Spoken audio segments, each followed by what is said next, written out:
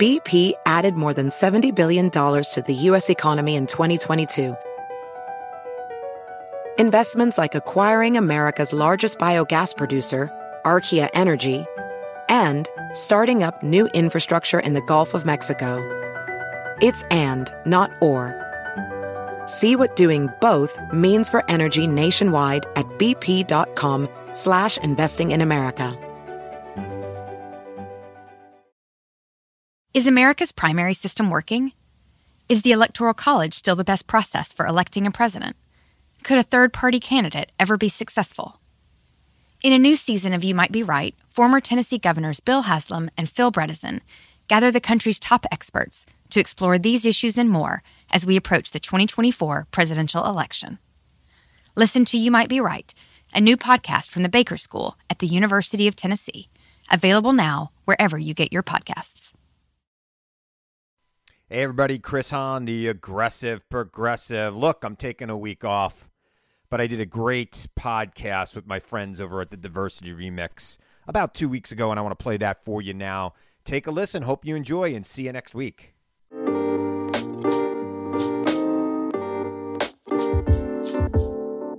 Welcome to the Diversity Remix, busting the echo chambers of culture, politics, and business. I'm Charlie Echeverry. And I'm Jesus Chavez. This week on the Diversity Remix, we welcome political pundit, nationally syndicated radio personality, and host of the Aggressive Progressive podcast, Chris Hahn. I think it's courage. I think it takes a lot to try to diversify a police force, and I think more police forces across this country should be doing everything they can to have the population of the officers that are serving the community reflect the community they serve more adequately. Chris breaks down his role as a liberal inside the halls of Fox News and his roller coaster relationship with Tucker Carlson, his views on Russia, oil prices, Ron DeSantis, and a ton more. And then on Courage or Cringe, we get Chris's perspective on the firing of Fort Lauderdale's police chief for minority-first hiring practices, Pixar's open letter to Disney for gay censorship, and the Kremlin's criminal case against Facebook for hate speech. All this and more this week on TDR. Chris Hahn, welcome to the show. It's great to be here, guys. Thanks for having me. I'm sorry it took so long to set this up. No problem at all. It's really great to have the host of the Aggressive Progressive on the podcast. For the purposes of this show, I think I'm going to have to be the innovative conservative. Oh, wow. I like that. We're all going to get little titles. I'm going to start a new show. I'm a huge fan of yours, Chris, because I remember, and like where I kind of became familiar with you was all of the appearances that you would make on the segments on Tucker. Yeah. Not anymore. Not anymore. Well, I wanted to ask you about that because I remember, like, just you would acquit yourself very well in those segments, and you guys had a great kind of back and forth. And that's one of the things that I've always liked. I mean, historically liked about Tucker. He's kind of gone away from it recently. Was this kind of invitation of, totally different person. Yeah, I think he's a different person. I mean, I've known the guy for 15 years, and I always liked him. I didn't agree with him on a lot of things, but I've always got along with him and would have great back and forth with him. I would do his show. We used to do panels together before he had his own show. And then when he got the show, he started using me regularly, once, sometimes twice a week, big segments, usually right at the top of the show.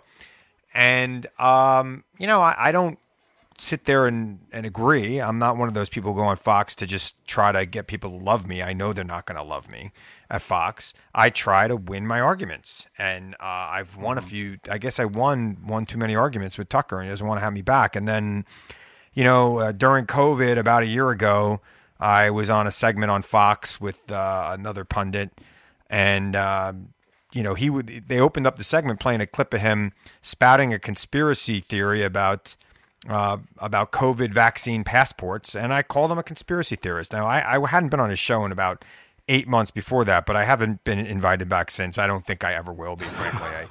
And I don't really care. I mean, the guy is basically the guy to me has been one of the worst supporters of Vladimir Putin over the last couple of weeks, to the point where other conservatives, I mean, I saw George Will calling him out on it yesterday on another show that I was on right after George Will.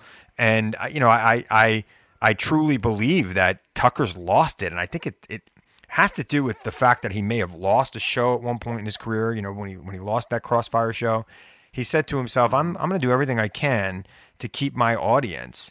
And here he is. I don't know how he's calculating being a supporter of Vladimir Putin as he's committing a horrible, unprovoked war and threatening nuclear annihilation of the world. I don't know how that, helps you hold an audience, but I don't think Tucker in this current incarnation is long for this world, frankly. I don't think Fox is going to put up with this much longer. Well, it's interesting, too, because, his star has kind of risen even more, right, in terms of ratings and his primetime slot and all that. I agree. I would agree with you, and not as a person who might agree with you. There's only so many My Pillow spots you could run during a broadcast and make money, right. especially when it's these are like pay for, these are not even real spots. They're direct response spots that don't even pay DR him. stuff. Yeah. So and the guy makes $20 million a year. I don't think, remember, at the end of the day, it's a business.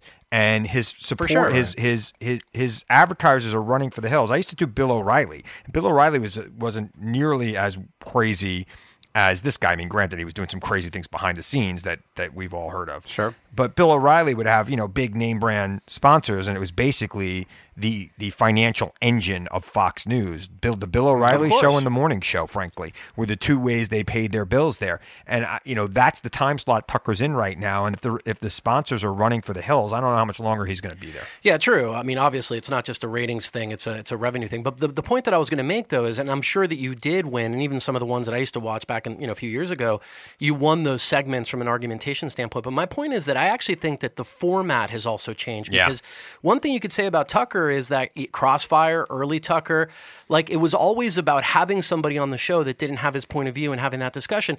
That part's changed. Yeah. It really hasn't been that. Right. Yeah.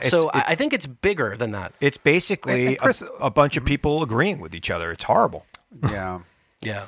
And on this one, Chris, why do you think, the part I haven't understood about his recent position is why the pro-Russia stance? Is it really just an anti-Biden stance? Whatever Biden administration wants to do is we just got to pick the opposite because that'll get people fired up about what he's doing? Because that seems like a really, really odd position. Yeah. And it's super awkward because then a week later, no, I wasn't really supporting Russia.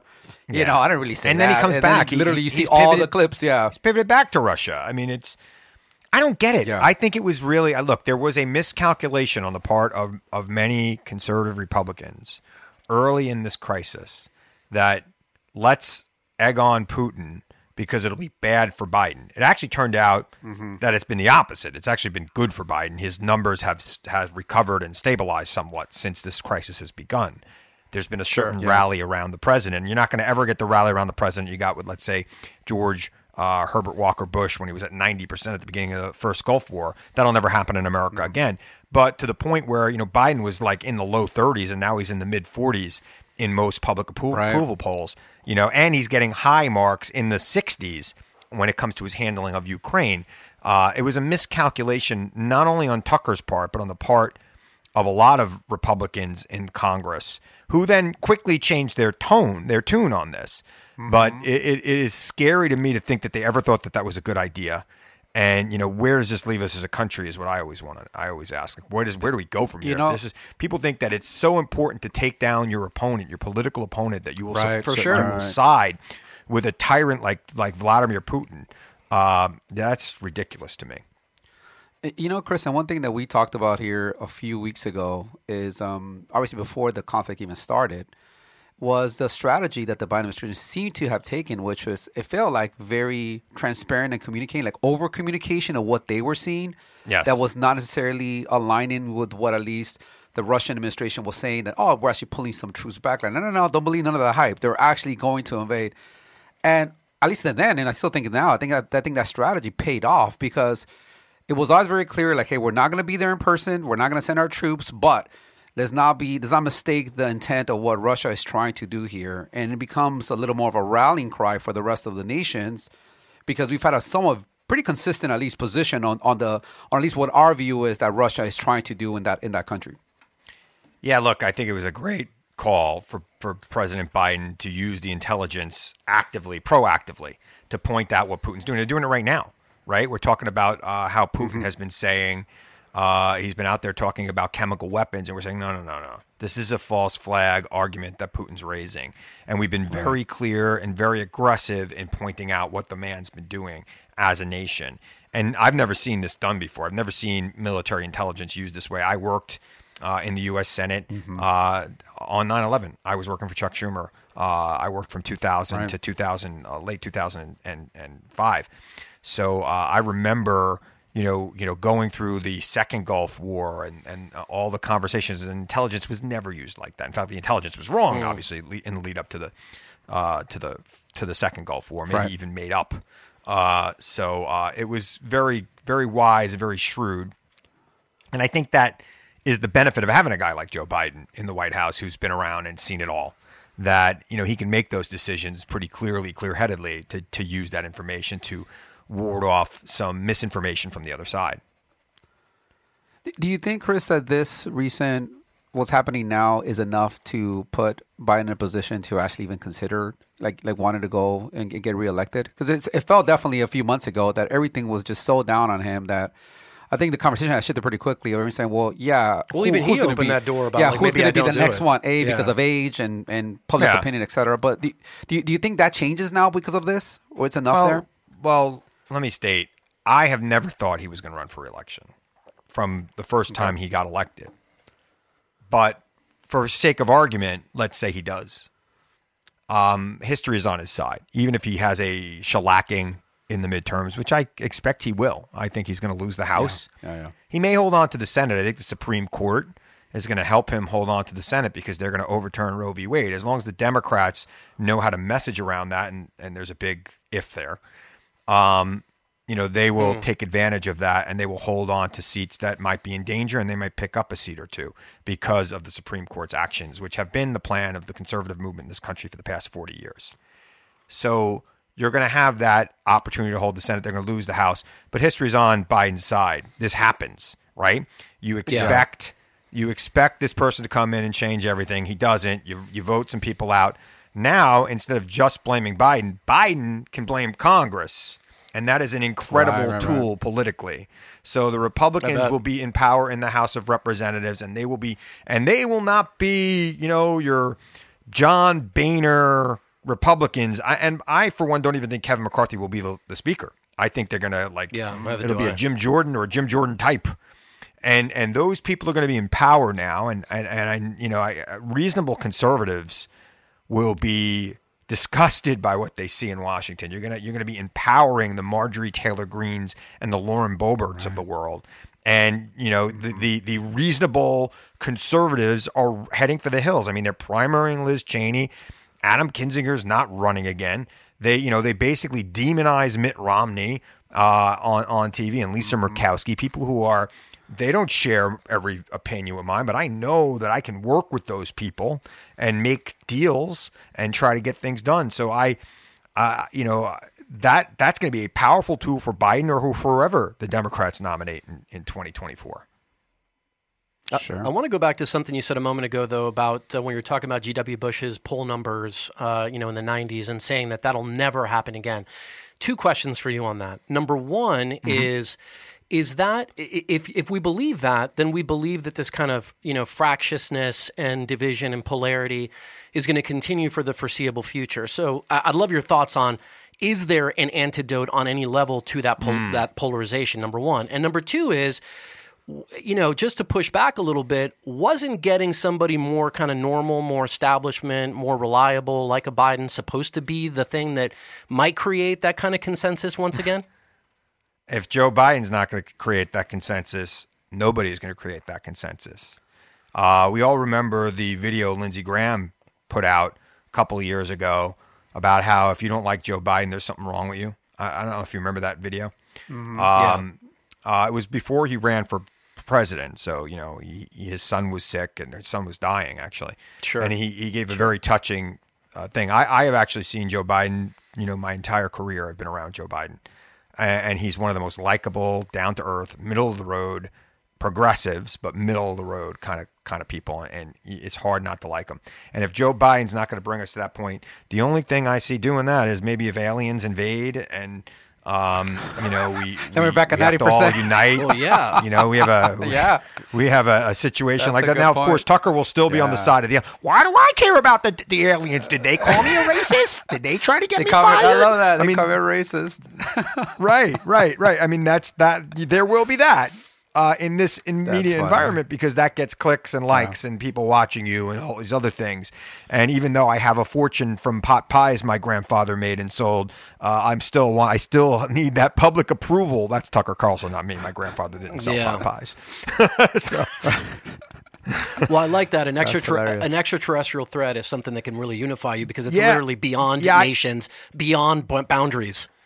I think I'm a little older than you guys. I was in 1991 during the first Gulf War. I was a student in college, and I was a political science major, and I was just really becoming a Democrat. I just became a Democrat at that point, and I just remember looking at those polls. And there was a book that came out at that time called "The Emerging Democratic Majority." I don't know if you guys ever read it. It was a very popular political book.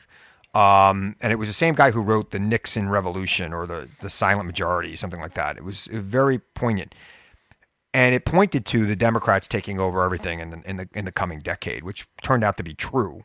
But when I read that book, I remember thinking to myself, the Gulf War is happening. This guy's got a 90% approval rating. 90% of Americans were behind George Herbert Walker Bush, and then he lost 3 years later. So it's a crazy way to think about it. It really changed the way I think about politics. So I don't really care where Joe Biden is today in the polls. Tell me where he is going to be, in 2 years. I don't care what the price of gas is today. Tell me what the price of gas is going to be, in September of 2024, and then I'll tell you who's going to be president. And gas, relative look, to his oil re-election prices are chances. dropping. Yeah. Right. Exactly. Yeah. You actually just talked about it because I was on a run this morning. I listened to your episode when you talked about the global markets for oil prices. How much is still so poorly understood by most people, right? Where they put this direct blame on simply just the president that is here, where we're talking about speculative pricing that is happening at a global level, right? And to your point, I thought it was really interesting when you talked about the whole idea that there actually isn't a shortage of supply here. As a matter of fact, when you look at demand over the last, I forgot what the time frame you mentioned, but it's been actually going down, which that, rationally makes sense. As you see more electric cars, et cetera, more efficient cars in general, hybrids, all of that. That was a really interesting take that you had on Well, that. somebody pointed out to me, I'm half right. Demand has gone down in the United States. It's going up in like China and India where their economies are growing and they haven't yet advanced into this electric field. Although even in places like China, they figured it out and they're trying to wean their economy off of oil directly. And they're doing a better job at it, quite frankly. They're going to do a better job of it. They're not there yet, but they're going to do a better job at it than we are. So, yeah, there is no supply shortage. We're not sitting on, this isn't 1977 and, we can only get gas on alternate days in the United States and there's a line and there's an embargo. There's plenty of supply.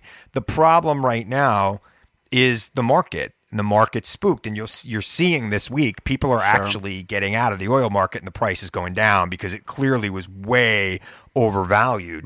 And it was not a sustainable climb. And anybody who's ever watched the oil markets over the years, and I have, know that these prices sometimes are out of control for reasons that have nothing to do with true market forces.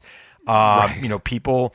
And even like if you look at the gas stations in your neighborhood, they're always packed right now because people are like, oh my God, the gas price is going up tomorrow. I better get it today.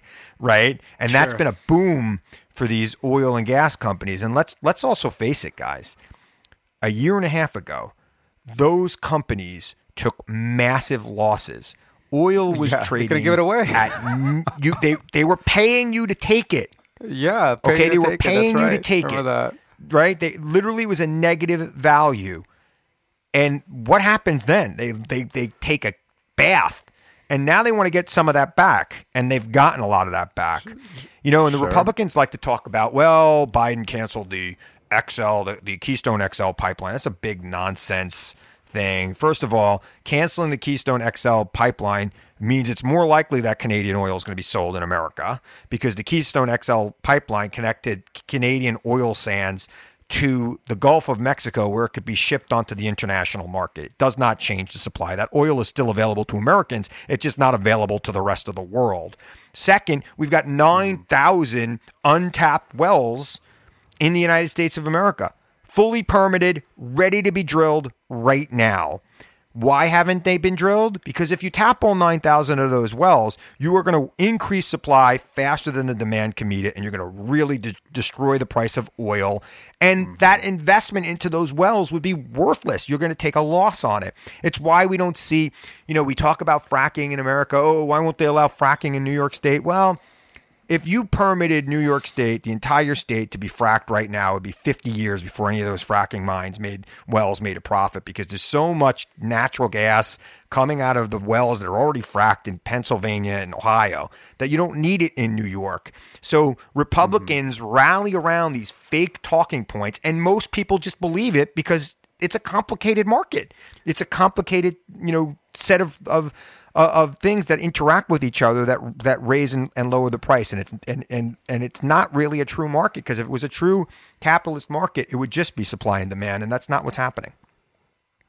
Well, I agree with you that most people don't understand the market. And look, we live in LA, so people here drive to their mailboxes to get the mail. You know what I mean? So like cars are an absolute way of life. But I do think that the idea of a metric that most consumers can feel that makes a real difference is what gives the whole gas thing its kind of political weight and its currency. And you see it everywhere. It's like the best marketing or worst marketing, however you want to look at it. It's that as most people don't even know the talking points, and the ones that do, I get it and they hear it, but at the end of the day, like I still have to go get gas later today, and I know it's going to be like $7 a gallon almost out here. Wow. So like that has an impact. There's places, by the way, in West Hollywood where it's like what was it, like 8:30 or something we talked about the other day. This is the thing, Charlie. Yeah. Like, how many times do we got to go through the same problem in America before we fix it?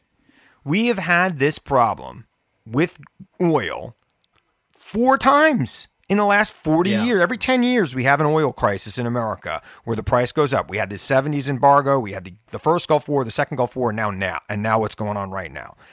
We are reliant on these dictators and tyrants around the world who can influence this market at the snap of a finger. And what the United States should be trying to do is get us off it. And by the way, I'm an all of the above guy. I'm one of the few liberals out there that says we need nuclear power in America, because nuclear power is clean. If you regulate it appropriately and make sure you put proper safeguards in, it's not going to kill you. It is the thing that can get us off them until we get enough wind and solar and other kind of generation we come up with that's clean up and running, and it would power this country. We could have electric cars, and we could be oil will be 40 cents a gallon. So it's we haven't said to like Republicans last week were making fun of Pete Buttigieg and Kamala Harris because they went out there and talked about how they were going to build the infrastructure for national charging stations for cars. And they're like, oh, in this oil crisis, that's what you want to talk about? It's just like when people get shot. Oh, let's not talk about the problem right now. Let's just send our thoughts and prayers on this issue. This is a major problem. And it's been a problem. It happens again and again and again and again and again, and nobody wants to do anything about it. And Republicans say, now's not the time to talk about it. Let's just figure out a way to drill more. But we don't need to drill more because we don't have a supply problem. And that's the problem. Yeah, and generally, I find myself, Chris, too, being in this kind of all of the above category as well, as a person who is more conservative minded. And that's I wouldn't identify myself principally as a conservative. Like, that's not my sort of identity, but it is one that from a policy standpoint, I find myself in more of the conservative camp, generally speaking. But this kind of ties back because you're right. We've known this for a very long time. And I think the challenge now is that everything is so binary and it's driven by this effect. I'm not going to let you off the hook about what I asked you earlier. If it's true that we'll never go back to 90%, are we just screwed? In other words, this binary continues. Some people are like, fracking isn't going to do anything in 50 years. Some people don't want to talk about alternative forms of energy. Some people want to talk about whatever it is. Let's be all united against Ukraine. Some people are like, yeah, but China's a bigger problem than Russia. Let's not, but we're talking kind of past each other in most cases. What can bring this kind of thing back where we can have a more reasoned dialogue with people? Because it's not happening now. I think we got to get out of our bubbles, right? And, I'm a guy who goes on Fox, right? I'm a liberal who goes on Fox, and I think it's important. I've always watched Fox. Even when I worked in Senator Schumer's office, I put it on for an hour a day. I want to hear what they're saying, which is probably why I'm good on Fox. But it's we've got to get out of our bubbles and hear the other side, and we have to get back to that place where we recognize that we have more in common than we don't. Nobody puts me on Fox to agree with them. I'm not there to be the voice of agreement on Fox. I'm there to disagree. But I would tell you that most of the people I debate on Fox, even some of the more extreme ones, I have 70% of the things we talk about we agree with. Yeah. But the American people now I have a real problem with people who will not budge off their issues. And most people won't budge off their issues and their stances on issues because they put something on Facebook and their 200 followers have seen it. And now what am I going to do? I told 200 people I believe this. I can't change my mind. Right, now meanwhile, I have 80,000 followers on social media and 1 million people listen to me on the radio every week on my syndicated show. And I change my mind all the time. All the time. I admit I'm wrong. I change my mind because I learn new facts. And when you learn new facts, you got to be able to say, oh, these are new facts. The problem is that one side, the conservative side, will make up their own facts. And it's not everybody on the conservative side. It's the right-wing media. They make up their own facts. And if the facts don't agree with them, Donald Trump told them, you could ignore the facts. You could call it fake news. That's a huge problem. Now, I don't know how that ends. I don't know how we get out of this fever that we're in. But that's what it's going to take to get us back to a place where you can have a president with 90% approval, because we're all working towards a common goal of stopping tyranny abroad, which is why George Herbert Walker Bush was at 90% in 1991 during the first Gulf War. He was out there. Having that common enemy helps a lot. Yeah, for sure. Especially if they don't live here. Yeah, for sure. Yeah. It's always like us versus them. I think the problem is that we haven't had a common enemy for a while. So the common enemy is in here. It's here. It's here. local. We've had it too good. It's down the street. We've had it too good. Yeah. We've had it too good. Things are great here. We have. Right. I mean, I'm not one of those liberals who say everything's horrible. Things are great for the most part. They're a lot better than they used to be. I'm sure they could get better, and I'm sure. Look, I'm a white boy from the suburbs who, it is what it is. But and I understand that people of color and others have had significant issues still, but it's better now even for them than it was 40 years ago, 50 years ago, even 10 years ago. Yeah. Right. And it keeps getting better every day. And, for most of us and most of the people who have time to sit around and tweet and talk about politics and who are not working the 6 jobs, they have it really good, no matter who they are. Yeah, for sure. And they are just figuring out, how do I get more likes? How do I get more, responses? And, I'm part of the problem. I know I am. I mean, I sometimes sit there and go, okay, what tweet am I going to send? If I say something nice, nobody cares. If I say something hard-hitting and edgy, people love it. Yeah. But I think you're also part of the solution, though, Chris. Yeah, they do. And yeah, sure, the metrics show it, the analytics. I mean, I'm sure you look at your podcast analytics and your other analytics and go like, oh, wow, the stuff that's sort of out there gets a little bit more of that engagement. That's true. But I think we have to all resist that sort of temptation to dive headlong into that, because we know what it looks like at the very bottom of that, and it's pretty ugly. The other thing is, I think you're part of the solution, because I would agree with you 1,000% about the importance of dialogue, right? I think your podcast, right? I mean, you have conservatives come on your podcast, and you're always open to that sort of additional perspective. Yep. I think we've lost that. I mean, even this is my question before we get to Courage or Cringe, because we've got to move on to our Courage or Cringe segment. But before we move on, you made the point that you're a liberal who goes on to Fox. And you may have your perspectives on how good Fox is as a place that's open to other perspectives. Maybe just the fact that you're on there is testament to that. But how do you think the other end of the media spectrum is doing in the same way? When you look at MSNBC, CNN, et cetera, do you think that they are better, equal, or lesser than in that sort of openness to other perspectives that kind of go against maybe their particular or personal ideologies? Well, I don't think that CNN is bad at it. I think CNN, they've had people like Chris Christie as contributors. They've had people like Rick Santorum, who I was appalled with him when he was in the Senate. I mean, he was horrible. He did give one of the best political speeches I've ever seen, though, the night that he won Iowa. And he should have given that speech at 11 o'clock. He might have been president of the United States had he given that speech at 11 o'clock. And this is coming from a guy who does not like him. Didn't like him then, don't like him now. One of the best speeches I've ever seen in my life, and I'm a connoisseur of political speeches. I'm going to go look that one up. And he gave it at 2 o'clock in the morning. Okay, this was the problem. I had to be on Fox at 6 a.m. to talk about the Iowa caucuses. I was staying at a hotel 100 feet from Fox. I stayed up to watch the speeches because I had to talk about the speeches at 6 a.m. in the morning. And, at 6 a.m. in the morning, maybe 5% of the country saw that speech. 5% of the voters in this country saw that speech. You gave that speech at 10:30. He should have just claimed victory at 10:30 because nobody thought he was going to win Iowa. And he was up at 10:30 and they were waiting for the votes to come in. And he waited and waited and waited. And they finally called it for him at like 2 a.m. He came out and gave this speech about his grandfather. One of the best speeches I've ever seen. And this is from a guy and I, at the time, hated his guts. And I was like, shit, that guy could be president. That's pretty good. Yeah. And so I can tell that now you've warmed to him. I haven't. No, I know. That was a joke, Chris. I wound up debating him on Fox a lot that year, and I just remember thinking to myself, yeah. So, but God, I lost my train of thought. But yeah, so I do think that the MSNBC can do a much better job. They don't have any conservatives on it, and that might be because conservatives don't want to go on, right? They might not want to have that fight. Fox is not as good as it used to be. Let's be clear. I mean, they're not having me on in prime time anymore. They're not having people like me on in prime time anymore. They're having Democrats who have a problem with the Democratic Party on in prime time. That's who they're having on. So there's a little bit of it.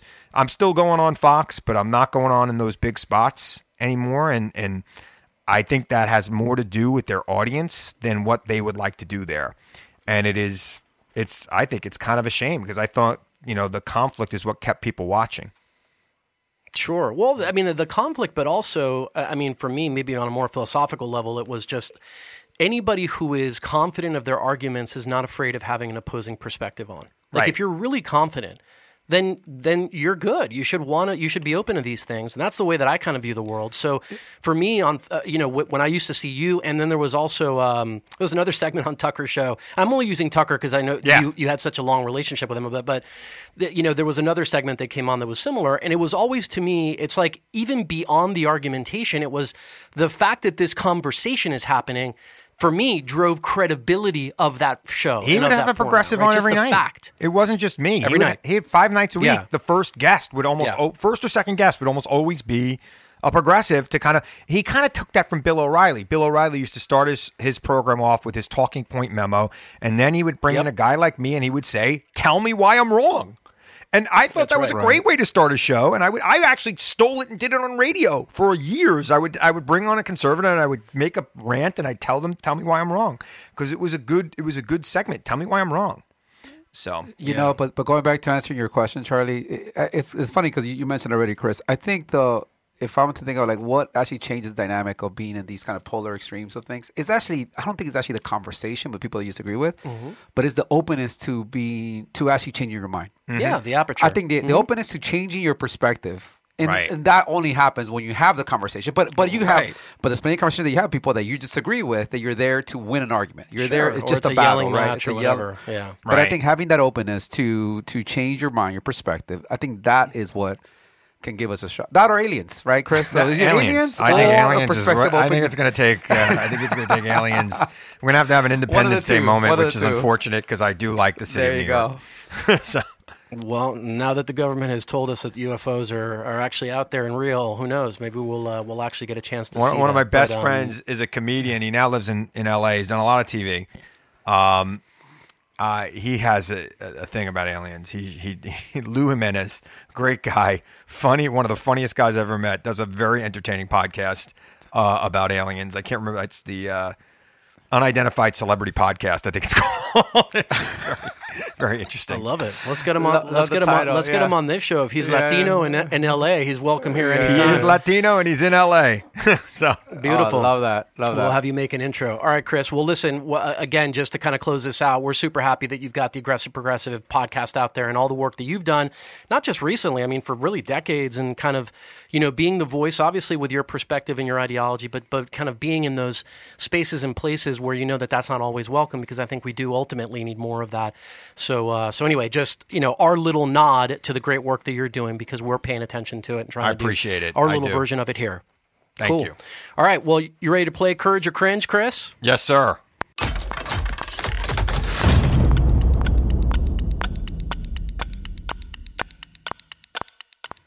Let's do it. So, Courage or Cringe, real quick. We'll do the rules really quick. So, I'll basically tee up every topic, Chris, and then we'll go around the horn. You start always first as being our guest, as our tradition. Whether or not you think this is courageous I think or Chris I think Chris would go first, regardless of what the rules are. Sorry, guys. All right, so that's good. It's all good. So, Courage or Cringe, Fort Lauderdale police chief fired for minority-first hiring practices. So I feel like Florida, we kind of talk quite a bit about Florida. We have a couple of Florida. There's that meme, too, Florida Man. Have you seen this? It's Yes. like Florida Man is like, there's always a Florida leading off the conversation. Love it. Well, so the city of Fort Lauderdale recently fired its police chief, Larry Serrato, who had been in the office for less than a year. Right. Now, this was after he was accused of discriminatory practices for promotions. So he was sworn in mid-August of last year, and by November, the city had already hired a law firm to investigate complaints of discriminations after 4 police officers filed Equal Employment Opportunity Commission complaints. Right. So literally 3 months after getting hired, he's already has complaints against him, and he's being investigated. Right. So what was he actually accused of? One is that during his time as police chief, he implemented an approach to hiring and promotion that was unfairly focused on minority candidates. So as an example, in this report they put out, they said that he overlooked a white man with 20 years of tenure to a choice between 2 men of color, and apparently even asked the question, which one is blacker, while making his decision, right? Yikes. Something that, of course, he then, refuted, saying it never actually happened. Right. There was also an incident where he's accused of pointing to a conference room wall, displaying photos of the department's command staff, and stating the wall is too wide and that he was there to change that, right? Now, according to him, right, in the 3 months leading to that investigation starting, he promoted 15 people. Right. And of those 15 people, 6 of them were either ethnic and or gender minorities, right? Which he claims were all selected based on merit. So we're talking about maybe about 40% of the people that he promoted, right?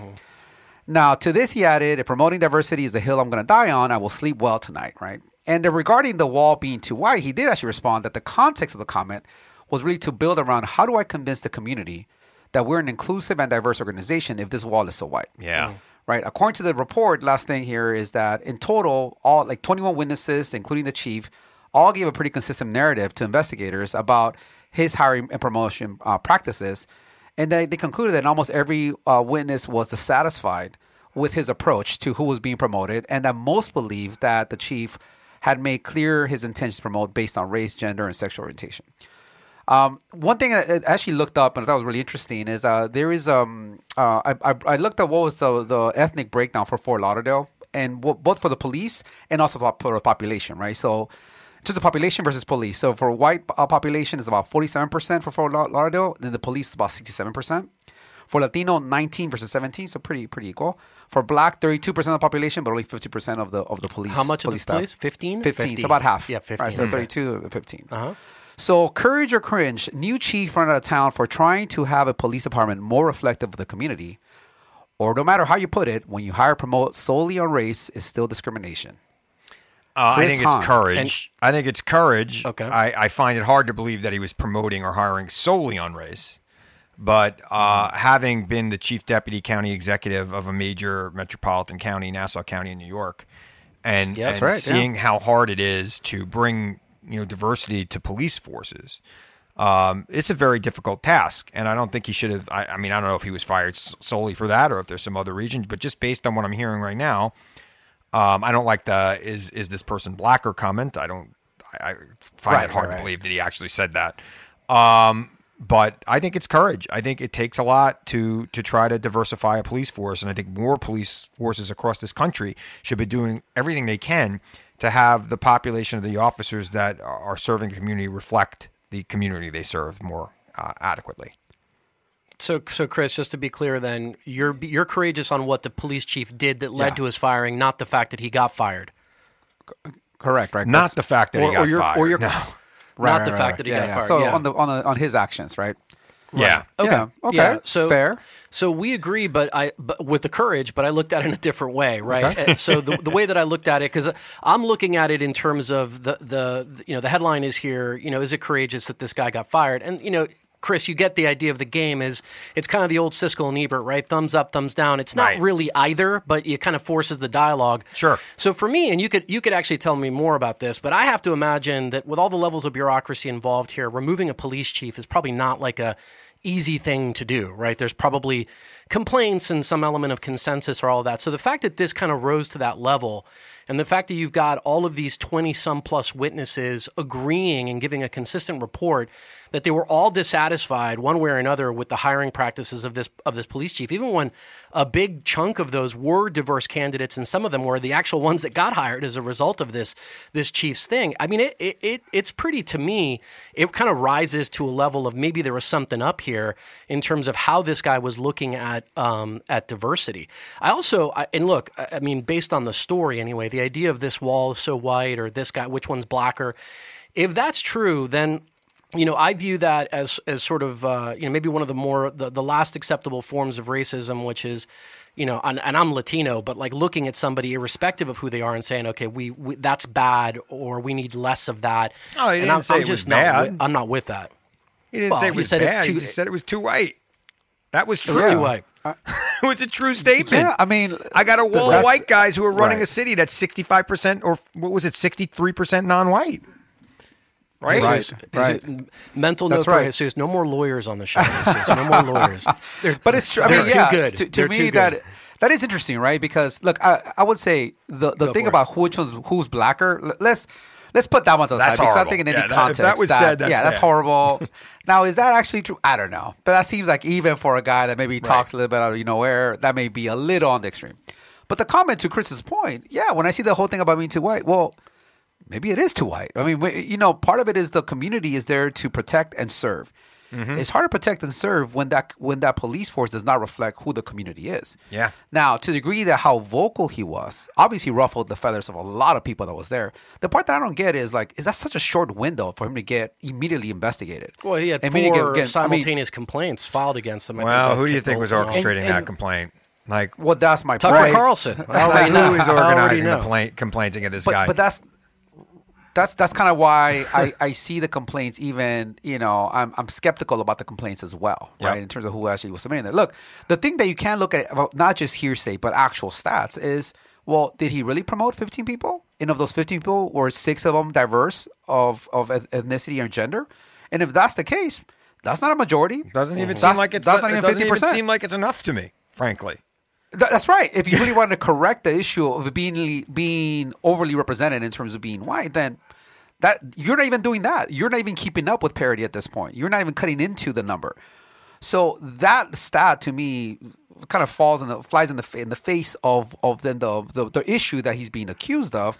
Once again, and assuming those stats are pretty easy to actually then confirm, say, hey, well, who actually got promoted in this time period? So, and I didn't see anyone dispute that, at least that claim. So that's why I think I'm more with Chris on this one. We have to send Charlie some Rage Against the Machine records, and he could revisit the 90s. And he'll understand what goes on there. Okay. I spent a lot of time in Fort Lauderdale too, Chris, by the way. It's sort of a blue dot in a red state. So it's so did I. I have spent a lot of time in Fort Lauderdale myself. I had a lot of family down there in Hollywood and right around Fort Lauderdale. My grandfather just died. He was 94. Lived in Pembroke Pines, which is I would go down to see him, and I would do TV in Fort Lauderdale.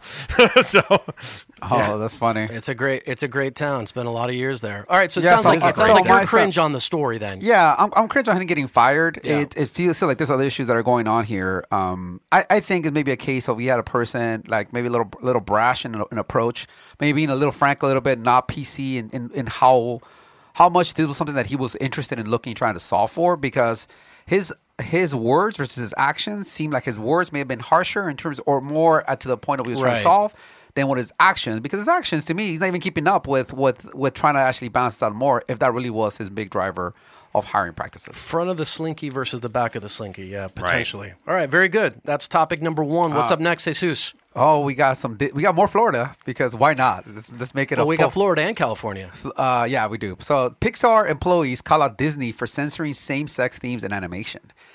So, of course, speaking of Florida, for weeks now, the very controversial so-called Don't Say Gay bill has been working its way through the Florida state legislature and is ready for the Governor DeSantis to sign, right? Now, Can I just stop for a second? Chris, you need to tell us this. Do all like bills, is there like a moment where people either for or against kind of brand them, right? Because this bill is called something different, obviously. Like in the actual legal documentation, it's called the Parental Rights and Education Bill. Right. But like, is there a moment in that process where you, as a political operator, sit and go, okay, this is what it's called. Here's what we're going to call it, and launches like a marketing effort or campaign in that vein? Only if you can use it politically. And I got to tell you, Democrats have been horrible at this over the years. This is the first time I've seen it in a while where it's really good. Republicans are great at calling it, it's the death tax. Meanwhile, it impacts like 1/10% of Americans. It's the death tax. We're going to take away your money when you die. No, if you're worth $20 million, your kids won't get all 20 million. They'll get 19 of it. But it call it a death tax, and everybody thinks it affects them. This is the Don't Say Gay bill. And it's good branding. It's interesting because it's not misleading per se, but it doesn't really explain the entire bill, but it is really taken off, and I love it. We need to do more of it politically. I love it.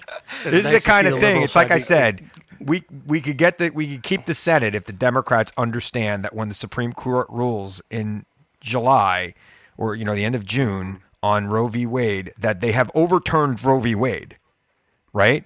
Even if there's a silver lining somewhere where you could still, and it still goes to the states. Don't talk about what can happen. Talk about what they did, and what they did was overturn Roe v. Wade. And if Democrats aren't willing to do that, then they can't use it. But like this bill, let me tell you something. There are a lot of gays in Florida. I don't know if you've been to Miami or been to Key West. And they tend to be upper income and likely Republicans on a lot of things. So you put this out there and you're reminding them who these Republicans are, and this is going to have a big impact. Ron DeSantis won by 0.1%, and he's governing like he won by 90% of the vote. Yeah, and for fundraising too, right? So this story really specific around fundraising. Yeah. Look, so for those of you not familiar with the bill, I think maybe most people are. But sorry, I hate that. I'm sorry. It's okay. No, not at all. It's great. It's great. Please, you're welcome back anytime. According to supporters of the bill, right, they contend that parents, not educators, should discuss gender issues with children in early grades. And the bill basically bars instruction on sexual orientation or gender identity in kindergarten through third grade, right? So that's what, and it's a little more complicated than that, but those are kind of the high level. So all of this, but there's been obviously tons of public outcry, and now Disney is in the middle of all this heat, right? So first, with a new CEO.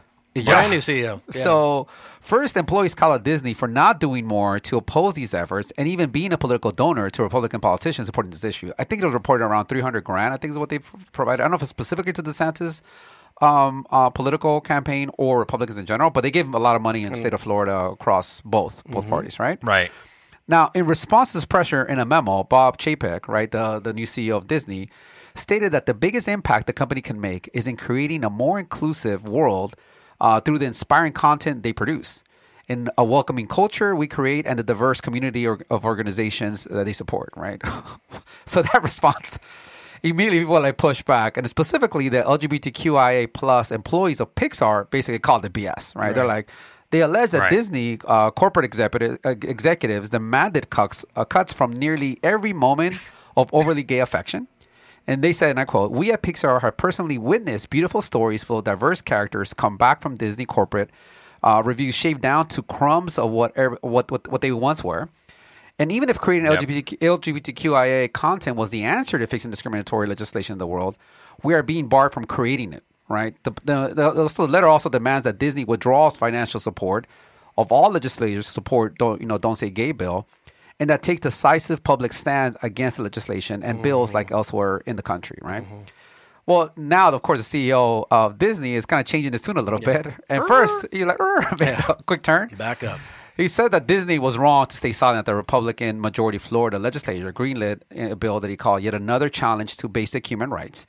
He also is pledging $5 million to the Human Rights Campaign and other LGBTQ rights organizations. And they've also said that they're going to suspend all political donations in the state, right? announced for DeSantis' response. By the way, he's pretty good in terms of his trolling. Like some of his comments. Yeah, he's good. Good marketer. I'm not too. a fan, but he cracks me up. He's like, Disney is in far too deep with the Communist Party of China and have lost any more authority to tell you what to do. Always throwing the Chinese. That's great. So Courage. That's right. Let's that's take how on, the Chinese let's take on issue, our right? biggest Like, employer you go in the to state too. all your hits, right? Is all your hits, right? Yeah. Right. So Courage or Cringe, Disney trying to stay out of politics and doing what it does best, telling stories that inspire, or Disney supporting LGBTQ plus people as long as they don't have to talk about it publicly or show it in their content. So here, the Courage or Cringe, Chris, to be Disney. clear, is on Pixar calling out Disney, right? Yeah. So Well, it's really on Disney itself, yeah, right? and On yeah. Disney. Yeah. Yeah, I Yeah. think cringe. I think Disney needs to do more. They have their employees want to see it. Quite frankly, most employees of most major corporations around this country want to see inclusiveness as part of the culture of their companies, particularly millennials and Gen Zs that are coming into the workforce. So Disney, Disney particularly, should be doing more to stand up. And now they have taken their financial support away from Republicans who have supported this measure in recent days. So I applaud them for that. But I think they can do more. I also think that, I think that these pictures should, include gay characters that are actually out. Gay characters and not just, gay stereotypes, which you sometimes see in some of these Disney movies, particularly the older ones. Mm-hmm. So for me, I'm also cringe on Disney, and so consequently courageous on Pixar, even though it may surprise Jesus. You should see Jesus' face right now, Chris. Oh, you can. Oh, you can see it. Yeah. You can see it. But I think there's actually two things here. I think one is the backdrop of the bill, right, in which I'm not an expert in, but I actually do believe that parents should be the ones involved, to the extent that it even happens, in teaching sexuality, relationships, procreation, et cetera, to very young children, right? From my personal standpoint, I wasn't talking sexual topics with my kids until they got pretty close to puberty, right? And certainly not kindergarten or any grades along those lines. So there's that, right? There's the kind of bill part of it. And there may be other things in the bill which, if I get more educated on it, I would probably disagree with. And then there's the second thing, which is Pixar, actually their case against this sort of gay affirming characters and moments of affection and all that stuff. And I don't want to make the case that all animation, just because it's animation, is for very young kids. Like, we know that that's not the case anymore. Right. In fact, it's been Disney, Chris, where I worked for years, it's been Disney that actually created animation as a kind of 4-quadrant thing, right? Where it works for young, old, and everybody in between. Yep.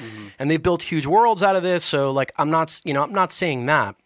But I think that that the reason I'm courage on them being able to do them doing this, Pixar, basically calling out Disney, is because I believe that they should be able to assert their displeasure with their boss and look for changes and hold him accountable. And by the way, I'd believe the same thing if it were pro-life employees petitioning the positions of their CEO and rattling a saber for whatever they thought could be done in that regard. So that's the reason why I'm courageous on what Pixar is doing with Disney, and then consequently cringe on what Disney's doing. So we agree on that. There you go. Right.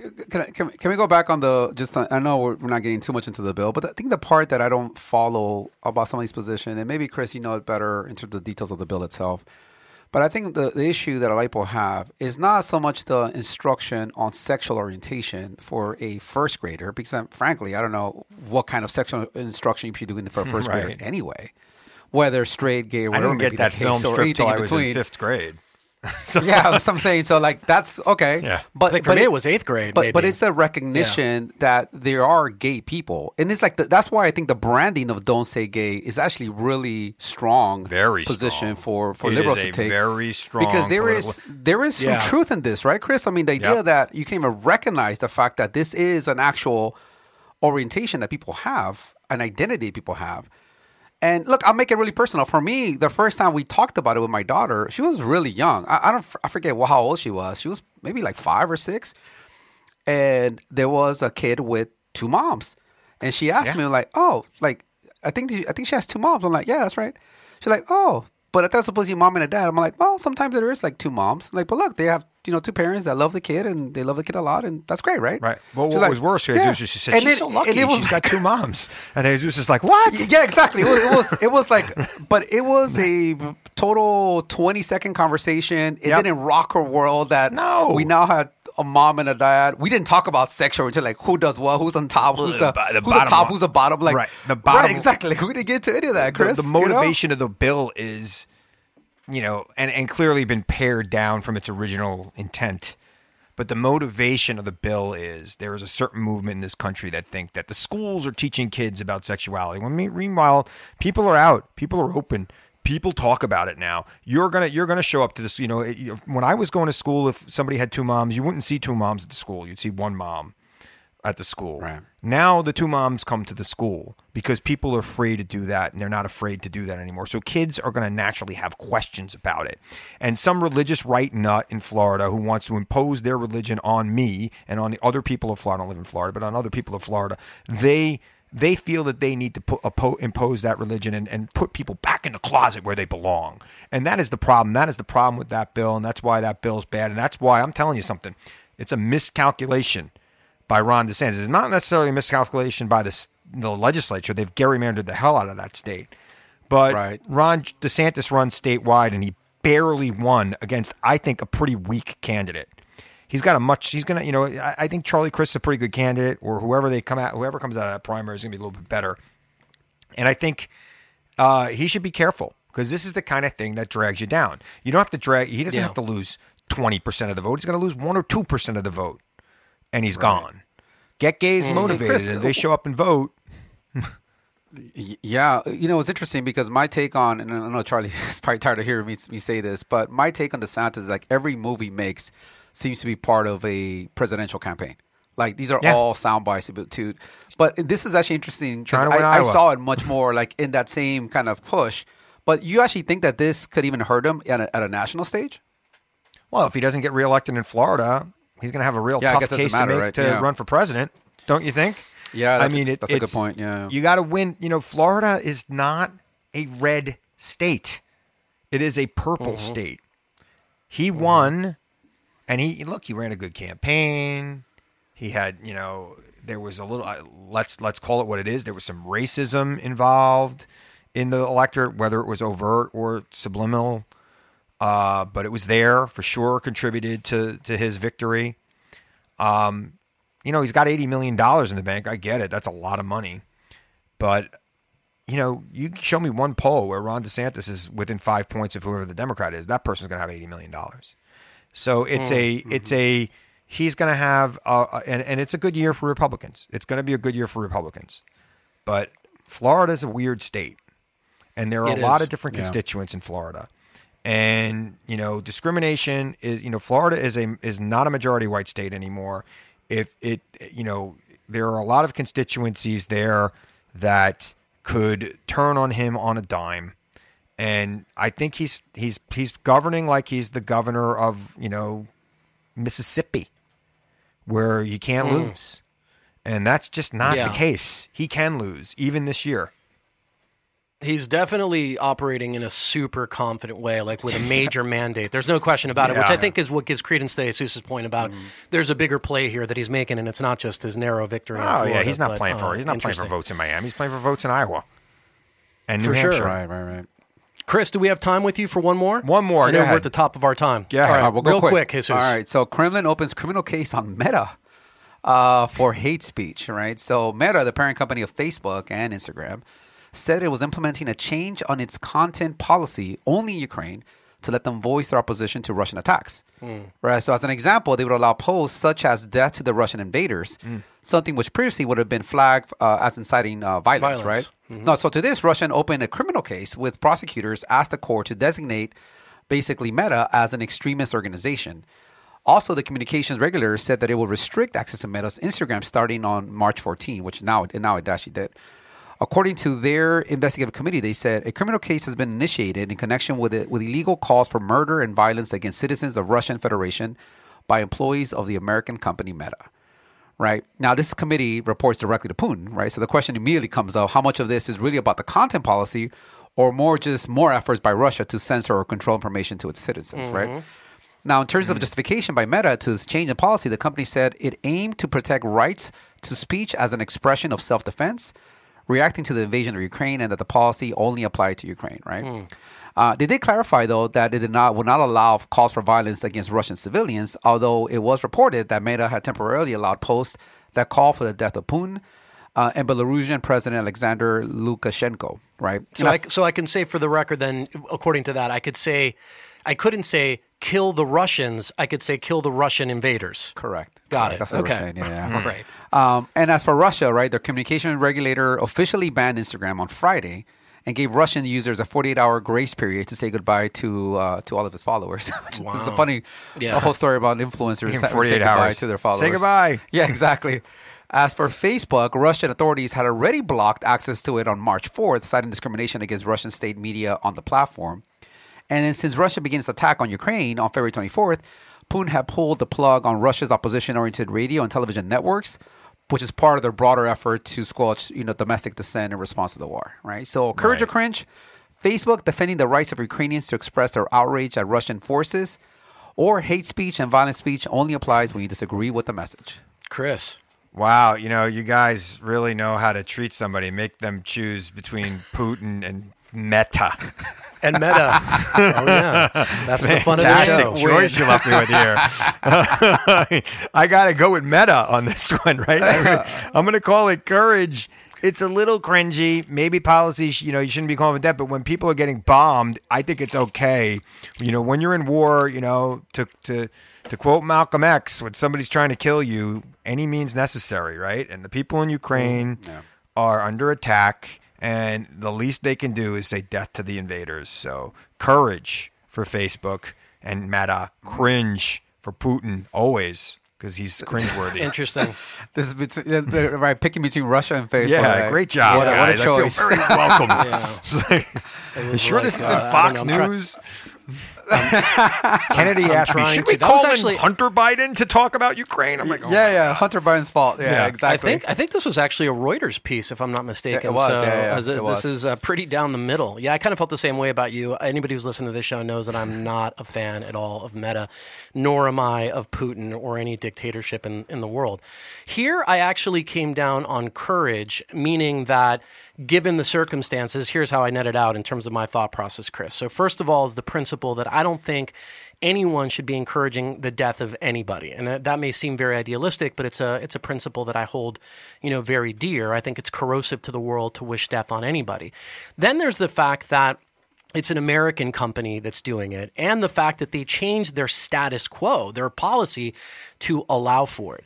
But the thing that really kind of put me over the edge, because I was sort of okay even up until that point, was the kind of inconsistency here. Because there are wars elsewhere, okay? There are, I just really quick sort of Google search, right, for me to get more equipped with it.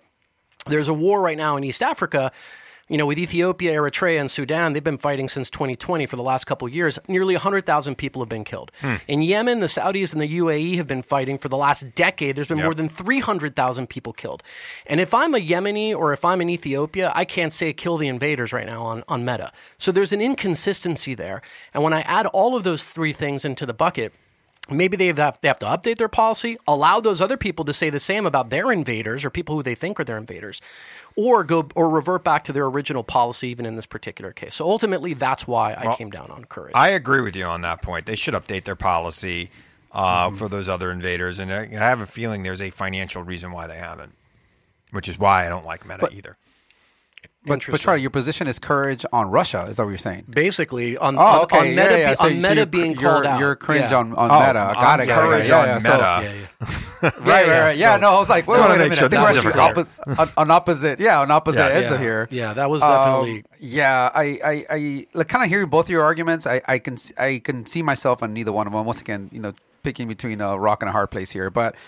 I do think because of the situation that is happening in Ukraine and the fact that the fight is being brought to them, I also can see the orientation of saying on some of these things that we'll be spending all this time censoring content and trying to take down posts, I would orient or actually having the content come to life to show what's actually happening. Because on the Russian side, you have a clear effort across the nation of trying to censor information. Right. So I think as a responsibility for Facebook or Meta as a company is to how do we make sure that content gets more exposure or that it doesn't get taken down for all these other rules that kind of happen So in this case, the orientation in my mind then puts it back into I'd rather let more content breathe, especially in the context that this is once again a fight that was brought to them, than going the other way and say we're going to censor this. That right now, frankly, feel a little bit trivial to be taking down posts if you're actually showing real impact, like what's been happening recently with apartments getting bombarded with. This really sad scene of this pregnant woman that just died a couple of days ago because the hospital was. Yep. And if in that post someone puts death to the Russian invaders, like you're gonna take that post down because it says death to Russian invaders? Probably not. You should let that post in. So I think we should orient on actually letting that information flow. Now to your point, maybe we should then apply more broadly to the places, but it doesn't negate that still in my mind makes sense to do in the case of Ukraine. So you're cringe then on Meta being sued or Correct. whatever, yeah, investigated. I'm cringe. I am anti-Russia. I am not like Tucker, Chris's friend. Once again, Chris, on this show, I get to be a double minority. So I'm the minority with our guests, and I'm a minority always. But that's okay. Chris, tell folks. I mean, people know you, and they know what you're up to. We're going to include in the show notes about the Aggressive Progressive and all the different things that you're involved in. But anything big coming up next that you want folks to know about? I mean, the Aggressive Progressive comes out every Tuesday. Whether I want to do it or not, last night I didn't have a guest because I didn't do a radio show last week. So I usually pull my guest out of my nationally syndicated radio show and I put it in the pod. But always have good guests on the show for the most part. Always have something to say. Love it. Love doing it. Love the intimacy of the format. It's fantastic. So please check out the Aggressive Progressive podcast. Follow me on Twitter. I'm at Christopher Hahn on Twitter. I do a radio show on my own on Thursday nights that's syndicated around the country. And then I do a show on Sunday afternoon with Curtis Sliwa in New York that's syndicated. It's about to be syndicated all over the country. Right now, it's in about 5 or 6 markets other than New York City, which is a pretty big market in and of itself. Great.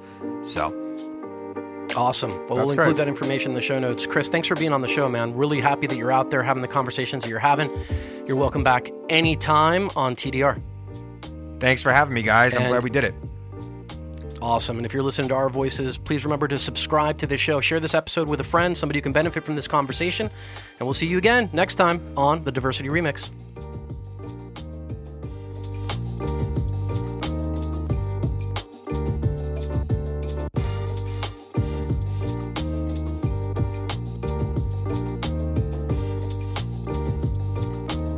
If you enjoyed this episode of the Diversity Remix, please remember, first of all, to subscribe and help us to spread the word. Tell your friends, family, coworkers, and give us a 5-star review. We're available on Apple and Google Podcasts, Spotify, and everywhere else you get your listening fix. And lastly, please remember to stop by blackbrown.us, the creator of this podcast, and take a look at our work and our approach at the intersection of diversity and business. The Diversity Remix is produced by Leo Gomez. The Diversity Remix is a production of Black Brown.